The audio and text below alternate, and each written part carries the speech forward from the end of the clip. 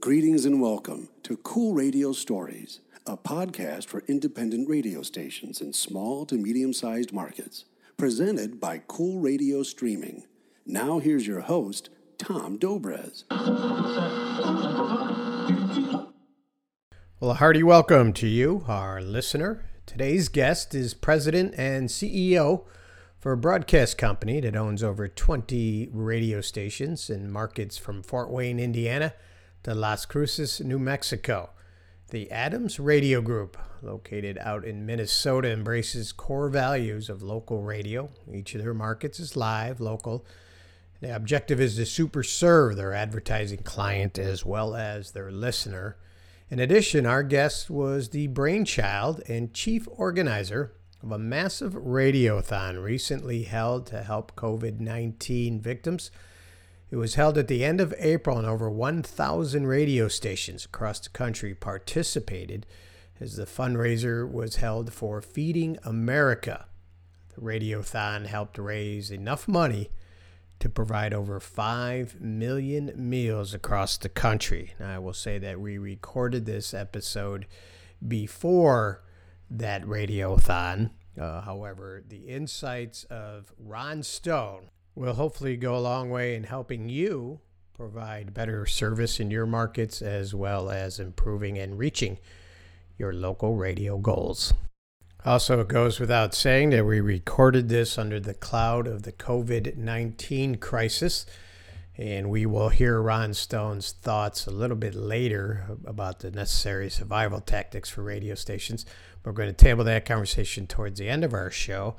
I'd also like to inform you that we're going to hear from attorney John Garziglia. In our Ask John segment, we asked John about some pressing legal matters in the radio world. We also will check in with John Wanzong later in the show as he will dig into digital, special little audio column we have where we help you kind of navigate the newest and latest information on the digital world. But first, sit back, relax, and enjoy our cool radio story from Ron Stone, President and CEO of the Adams Radio Group. Ron, it's a pleasure to have you, and thanks so much for sharing your cool radio story with us today. I like to start at the beginning. What was radio job number one for you? Oh, man. Radio job number one was I started out on the financial side in this business, which is not a place that a lot of people choose to start their career in radio, and go down the path that I went down with Beasley Broadcasting in Goldsboro, North Carolina, where I grew up. George Beasley had a company that was based there. He's now based down in Florida, has been for many years now, but he was based there. And I graduated East Carolina University and went into public accounting and got stuck in auditing and hated it, and started looking for a job in private accounting and ended up finding one with him. And worked with Beasley for about 3 years. And I it's like everybody else, got the bug right away, fell in love with radio and never looked back. So your career path into the business at the time was a bit unusual. Now I know with a lot of the corporate elements that has come into the radio industry in the last couple of decades, a finance route is a more common route, I should state. So you got your start at Beasley, and that led you to where? So I was there for 3 years, and then one of the GMs that worked for Beasley, the beauty of working for George Beasley was, George by education was a teacher. A lot of people don't know that, but he was, and he enjoyed letting people learn the business through him and through his company. And as the controller of Beasley, I got to travel around to the markets quite a bit, and I tried to shadow anybody I could, and I learned as much about the business as I could while working for George, and that's kind of how I got the bug. But one of his GMs started his own company, and he had 7 stations, and he invited me to come along with him on that ride, and I joined his company as CFO and had a few little responsibilities as a COO for him, and that got me a little more involved in it from an operational standpoint. And so I that just got the bug. That I just got the bug even worse then. Once you start playing around on the operational side, the more you do that, the less you want to be involved in the numbers. You just want to be out there in the field. And so it really got me thinking about, okay, I just got, this has got to be my life.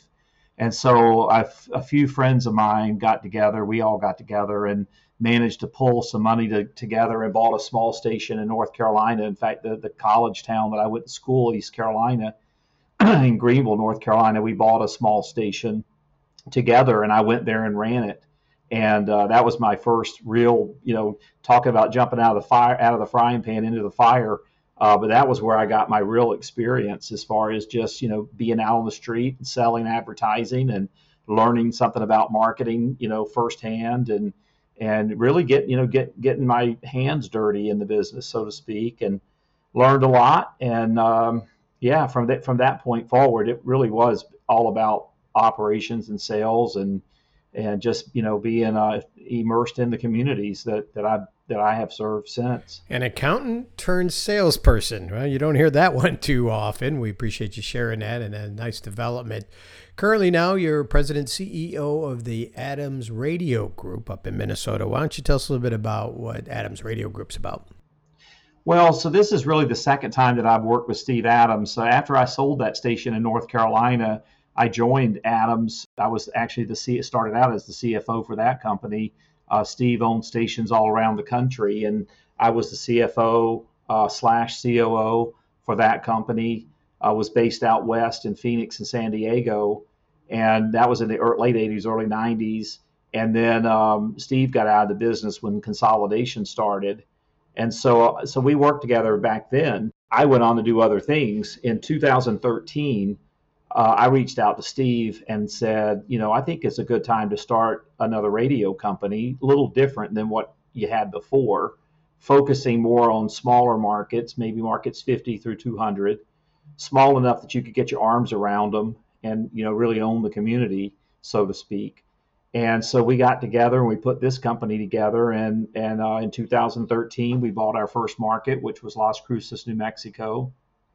And the following year, we bought Fort Wayne and northern Indiana. And then the following year, we bought Salisbury, Ocean City, Maryland. And then in 2017, we bought Tallahassee, Florida. So we have 5 markets now and 25 stations total. Well, it's certainly a wide variety of experiences, a number of different markets, a number of different positions. And I guess the question I have is, what have you learned? Of course, the Adams Radio Group, you embrace the core values of local radio. It's in your motto. It's on your webpage. It means connecting to the community, as you mentioned earlier.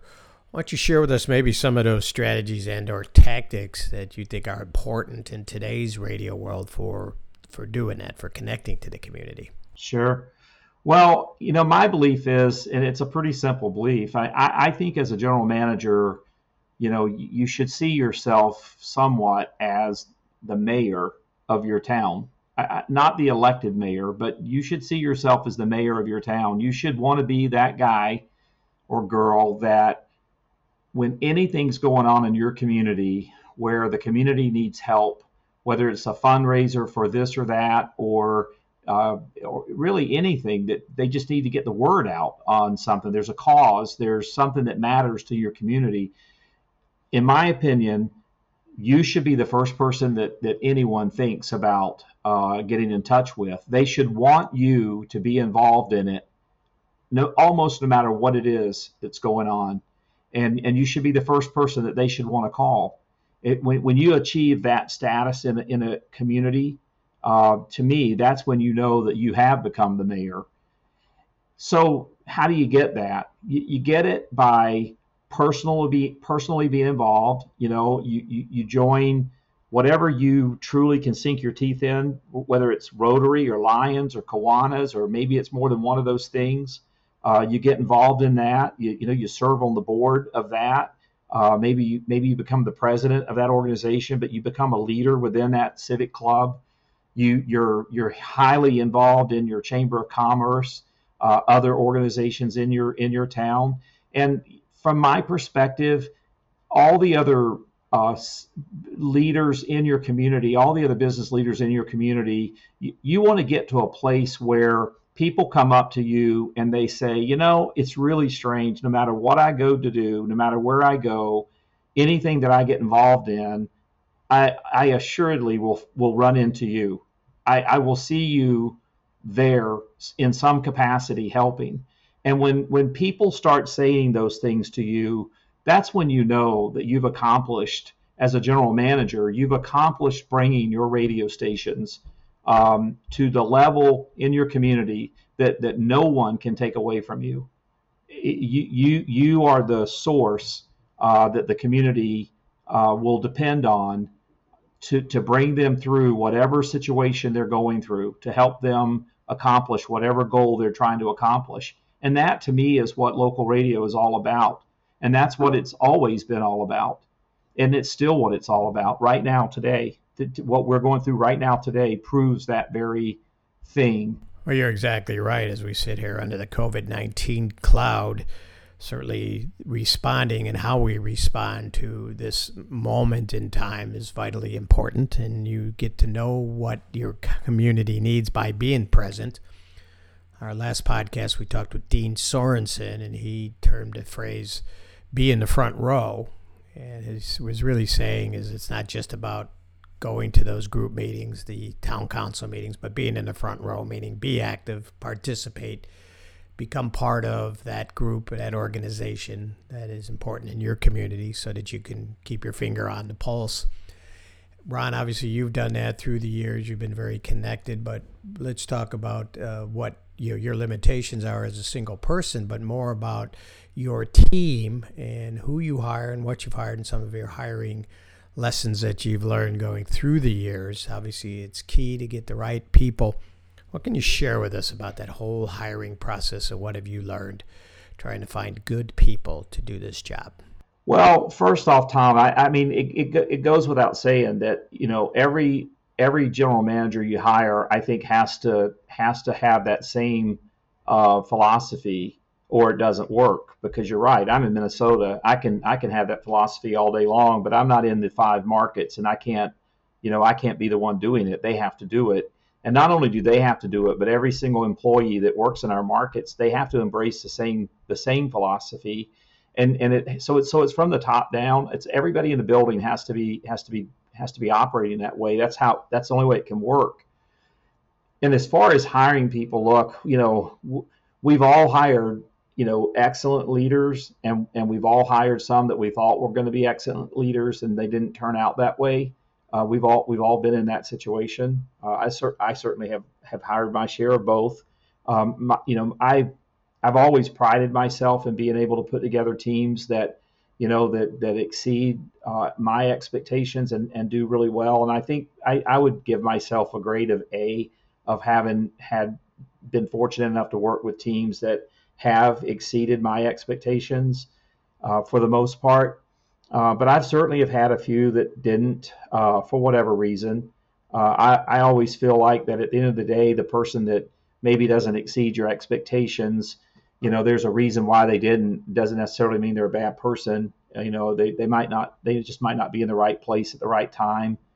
Sometimes people take a position because they really need a job, but they don't like that particular market. Maybe they really want to be back where they came from in a different market, that they're not happy where they're living. Geography does matter sometimes. There's a lot of reasons why somebody might not be successful somewhere. And you just, you have to kind of take the attitude that, you don't take it personal, just recognize it as early as you can and move on, and find somebody else that does want to have the success story that you're wanting for them. But it's, I think for the most part, I look back all the people that I've worked with over my career, and I've been really fortunate to work with some great people. And I got to tell you, there's been several people in my career that have followed me from market to market that have done amazing jobs for me in multiple markets. There's actually 3 people that I can think of that have worked for me, each one of them in 3 different markets. And I think, when I think about those are probably the people that I'm the most proud of, just because when you can pluck somebody up and take them with you and have them do the same thing again, time and time again, and have that kind of success, with someone, boy, it just speaks volumes about their abilities, doesn't it? Well, it does indeed say a lot about them, but Ron, it also says an awful lot about you, that they would uproot their situations and follow you around the country, various jobs and opportunities, and stick around and keep doing it. That means you are doing something right. So let's talk about how you perhaps translate that to your teams. How do you get people to communicate? How do you get traffic and sales to talk to each other and communicate and build those kind of everlasting and powerful, effective teams at the individual radio station level? Well, I mean, I've always felt like that the best management style that worked for me personally, for somebody to manage me and get the most out of me, it has to be a participatory style. So, a top-down approach never really worked with me if you were trying to manage me. And so I always tried to apply that same principle to people that worked for me. And so I like to surround myself with people that they want to participate in the decisions that are being made, that, they don't want to be told what to do. They don't want to be micromanaged. They want to be given kind of an overall vision of what needs to be accomplished and what you're trying to do. And then they want to be given the freedom to create that roadmap to be able to get there and be able to enjoy the rewards of having accomplished that. And so when you find people that think like that, I think you really get a chance to work with, if you will, people that make really good entrepreneurs. I mean, that's the mentality, right? They may not be building a business that they own all the stock in that company and they get all the rewards, but they have that mentality. They get just as much of a satisfaction from hitting the goals and building the business as if they owned it. And if you treat them that way, and you treat them as if they're an owner, you treat them with that kind of respect, you'll get that kind of return out of them. And so I always have looked at people that report to me as if they're my partner. That I try not to look at people as anything less than that, because in a way they really are. I mean, your employees they're gonna make you or they're gonna break you, and you're the one that gets to choose which way they go. And it's all based on how you treat them. If you treat your employees with respect and you give them enough opportunities to find success and be able to share in the rewards of that success, then they'll give it to you in volume. But if you see them as something less than that, I think you'll experience a lot of turnover. You'll experience people that are coming to work for you, and maybe all they are really there for is to get a paycheck because they need a paycheck. They're not really there because they're buying into your vision, or they're there because they really are dedicated to your company. Years ago, I'd heard the term intrapreneur, which seems to be kind of what you're alluding to there when you're speaking of the individuals that work for you and the way they step up and almost take an ownership feeling as they approach their business day. I mean, nothing makes me prouder than when I'm having a conversation with someone that works for our radio stations. And when they're having a conversation with you and they continue to refer to the radio station as their radio station, right? I don't like this, or I don't like that, or I love this. But when they refer to it as, when I do this on my radio station, when I take my radio station out to the fairgrounds and set it up for this event or whatever, when they refer to it as my radio station, man, there's nothing that sounds better to me than that, because when they refer to it as their radio station, when they go out and set that station up or whatever it is they're doing, that they're not walking away from it until they have achieved perfection, because it's their radio station. That's how they see it. I think that's a very vital and important culture to build. And we're going to get into maybe some of the tools you use about how you build those teams and continue that communication process internally. But first, we're going to take a little short break, and we're going to step out for our Ask John segment of the podcast. Chance to check in with John Garziglia to see what is going on the legal front regarding radio in America. It's time to Ask John, a regular feature where we ask John Garziglia, a partner with the FCC law firm Womble Bond Dickinson, about legal matters facing the broadcast radio industry. Today's email bag has a question concerning political. John, what's your advice for radio stations as they prepare for this upcoming political season? For smaller station operations in particular, designate one person who is responsible for compliance with the FCC requirements of lowest unit charge and the political file rules, particularly uploading materials to the online public file, rather than perhaps rely on multiple salespeople to comply, because often things get lost if multiple people are trying to do these tasks. Particularly keep in mind the FCC has an emphasis on political file materials being uploaded as soon as possible, which means immediately, absent extraordinary circumstances to the station, extraordinary circumstances. While it's somewhat problematic to define exactly what the FCC means by immediately, it certainly doesn't mean the next day or next several days. Finally, since super PAC and issue money will be prevalent in the upcoming election and stations are not shielded from liability for non-candidate authorized ads, adopt a station policy now regarding the acceptance of such buys. For instance, some stations, because of liability concerns, simply refuse to run any PAC or issue ads, even though they may be leaving significant money on the table. Other stations take a due diligence approach, vetting the copy for each of the potential issues. Others take all the buys that come their way and wait until a cease and desist letter arrives. And then finally, there's some like the Rhinelander TV station that was in the news in the last several days that was sued by the Trump campaign committee that ran the ads even though they received a letter asking that the ads be taken off the air. So as an aside, if you're going to take political buys that are not candidate ads but are issue ads where you're not shielded from liability, be sure your errors and omissions insurance is in force. And at the same time, be sure that it covers all content, no matter what the platform, broadcast, social media, websites that your station has any connection with. We now return to the cool radio story of Ron Stone, President and CEO of the Adams Radio Group. Ron was chatting with us about how he builds effective teams, and now we'd like to talk about some of the practical means by which he manages those teams. Ron, what are some of your strategies, communication, and tools perhaps that you use to help your team stay in contact with you and vice versa?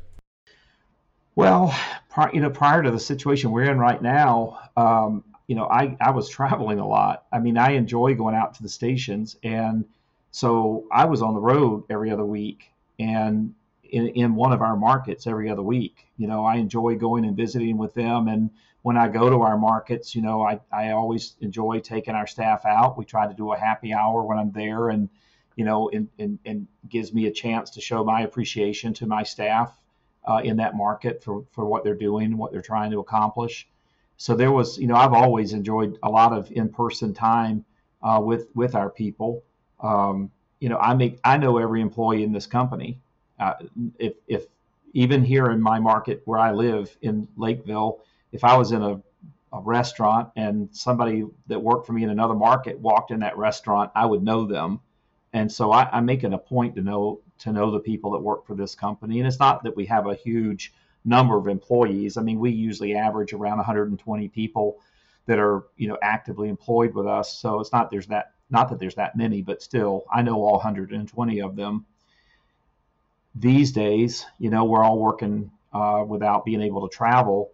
So we're using a lot of Zoom meetings. But I'm finding myself enjoying that. I'm rarely am I on the phone with anybody, just with an audio call. Every meeting that I'm having with people now, I'm doing it with Zoom so that I can still see their face. So we're using that tool a lot, and I'm finding that I like that. That the idea of a video call has become a favorite of mine. I even had a board meeting this week with a Zoom. We do 3 board meetings a year with Steve and my board, and I never thought in a million years I'd do a board meeting not in person, and here we had one of those via Zoom. So that was kind of interesting. But we try to give all of our company the tools they need to to do their job. Certainly, everybody's got what they need. I mean, our salespeople, they're every salesperson in this company is equipped with laptops and cell phones and everything they need. I'm not sure if that's what you're asking me or not, but we try to equip our employees with everything they need to do their job.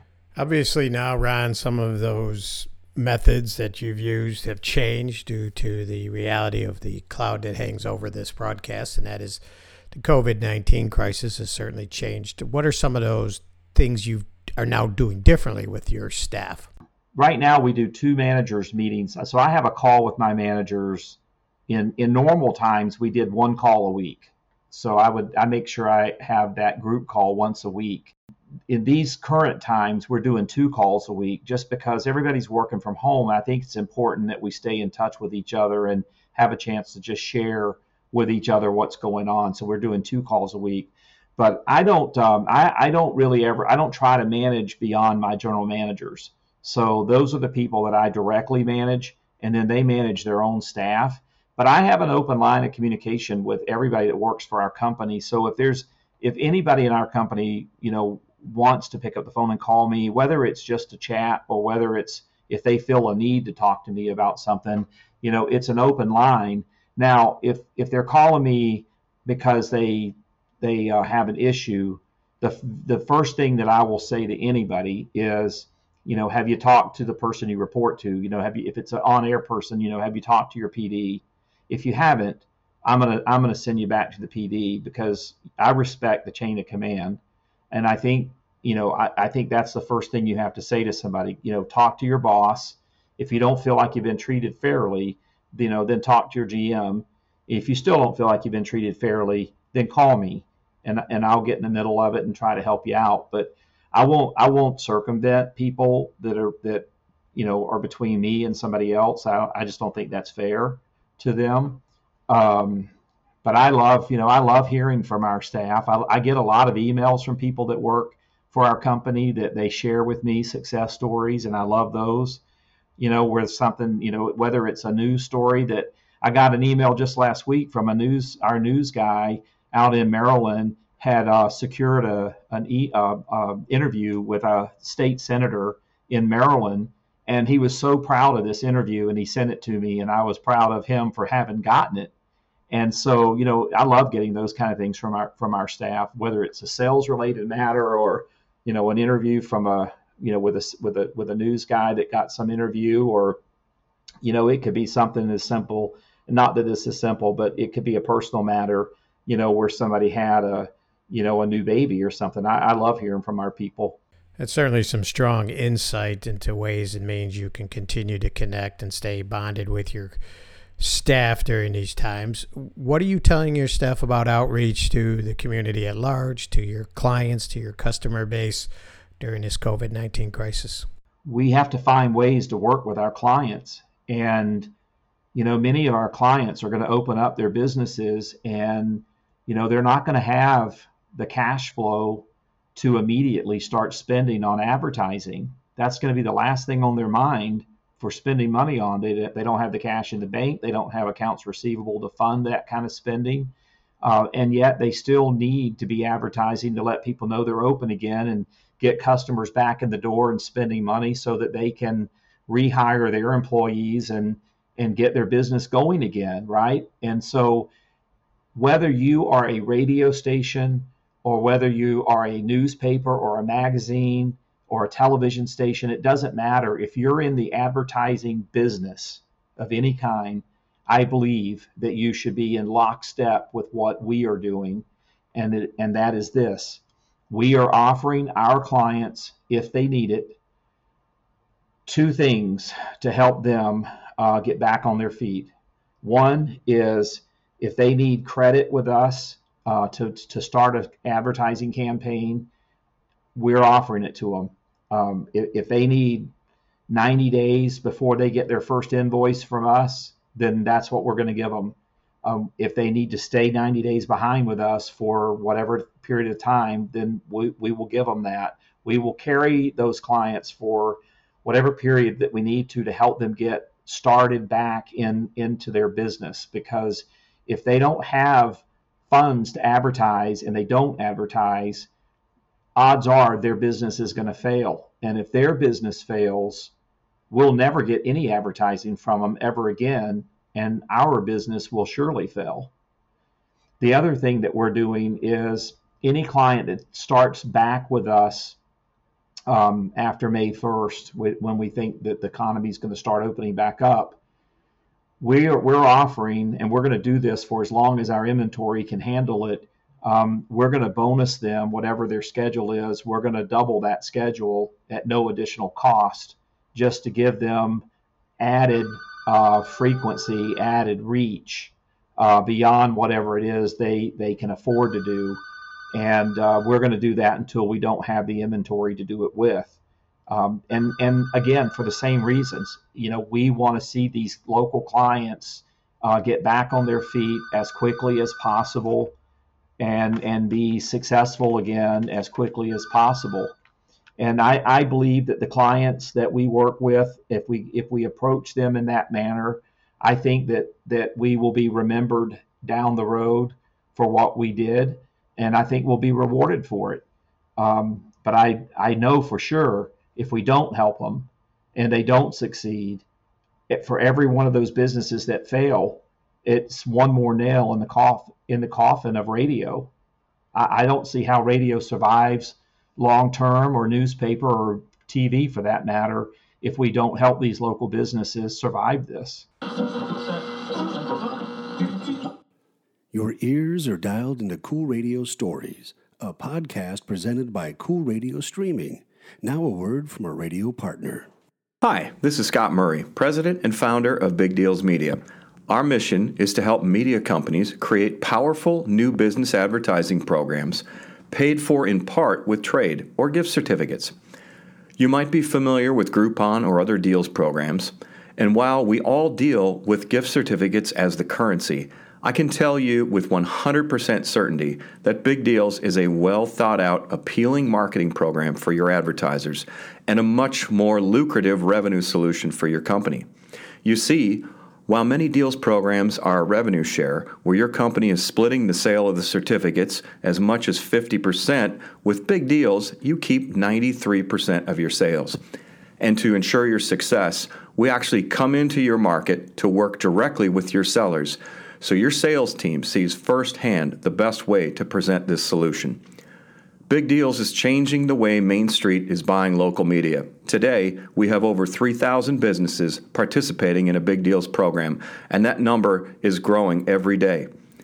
How much revenue can you drive from a Big Deals program? We have affiliates generating in excess of $200,000 annually and have been doing so with us since we launched Big Deals during the last economic downturn 10 years ago. Think about it. How good would it look on your P&L right now if your website and digital marketing efforts were driving that kind of revenue?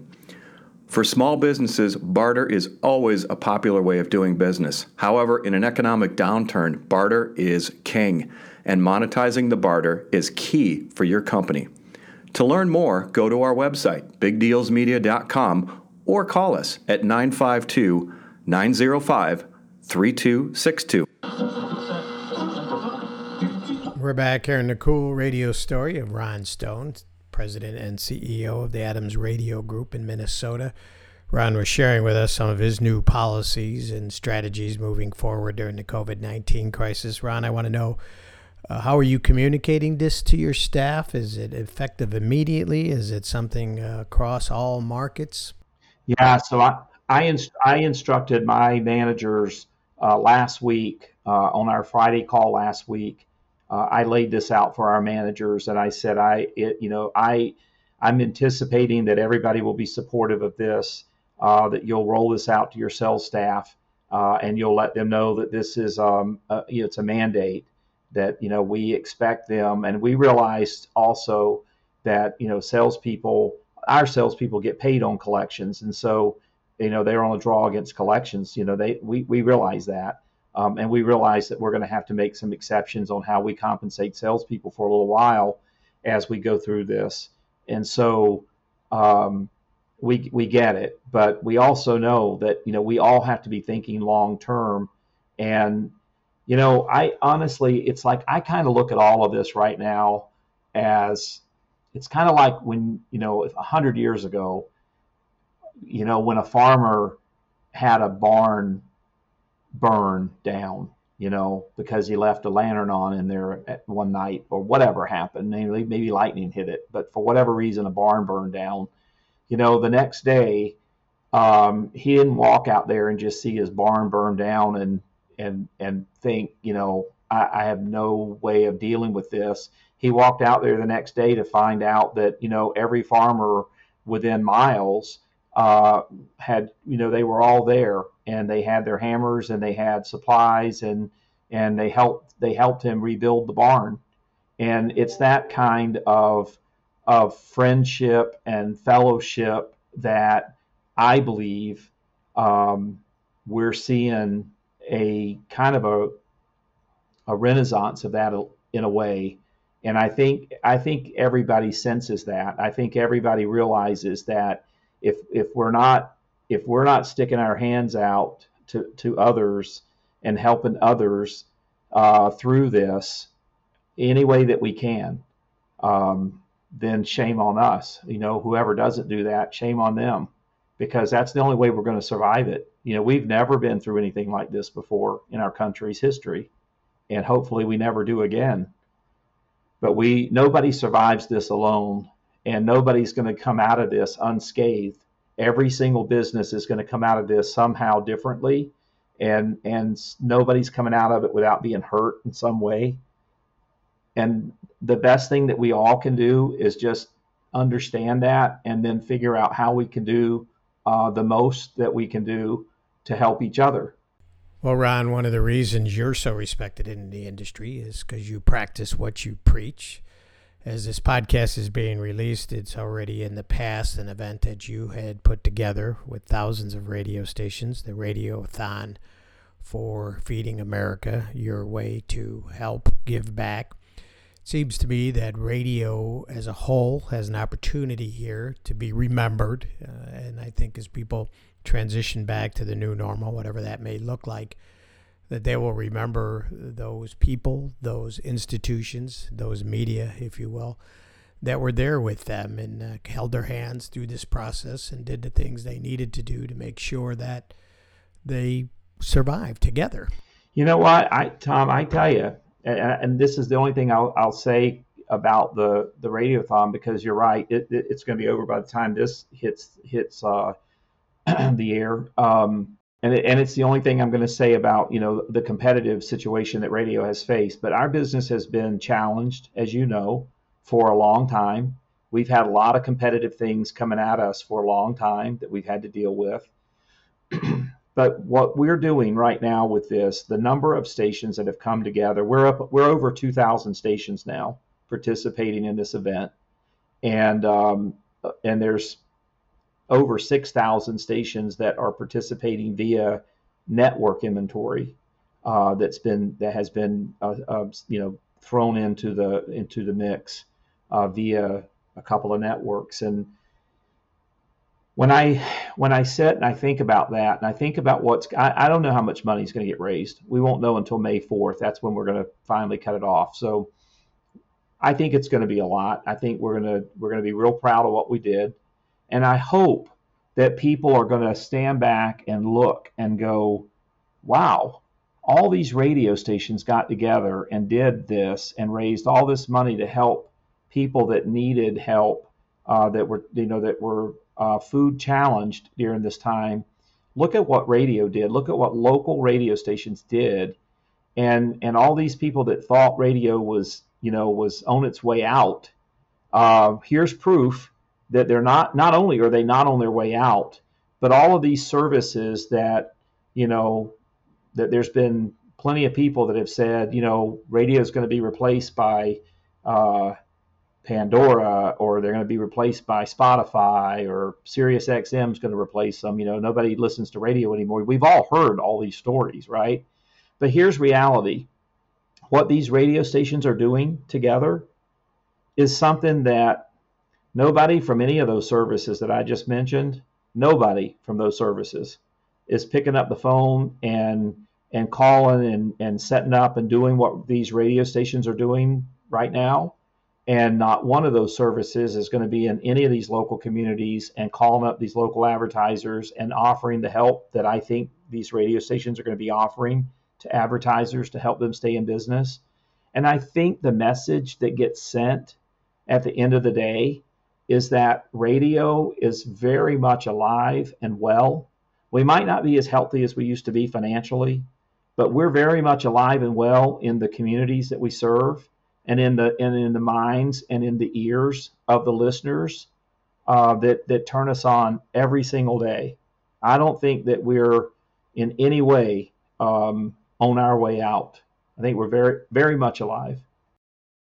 Well, I encourage that very positive outlook, and I think it's pretty interesting that one of the best-selling books during this quarantine time is The Splendor and the Vial by Erik Larson, the book of the 1 year in the life of Winston Churchill, when Germany set their sights on the island and started to bomb and eventually was planning a raid of the country.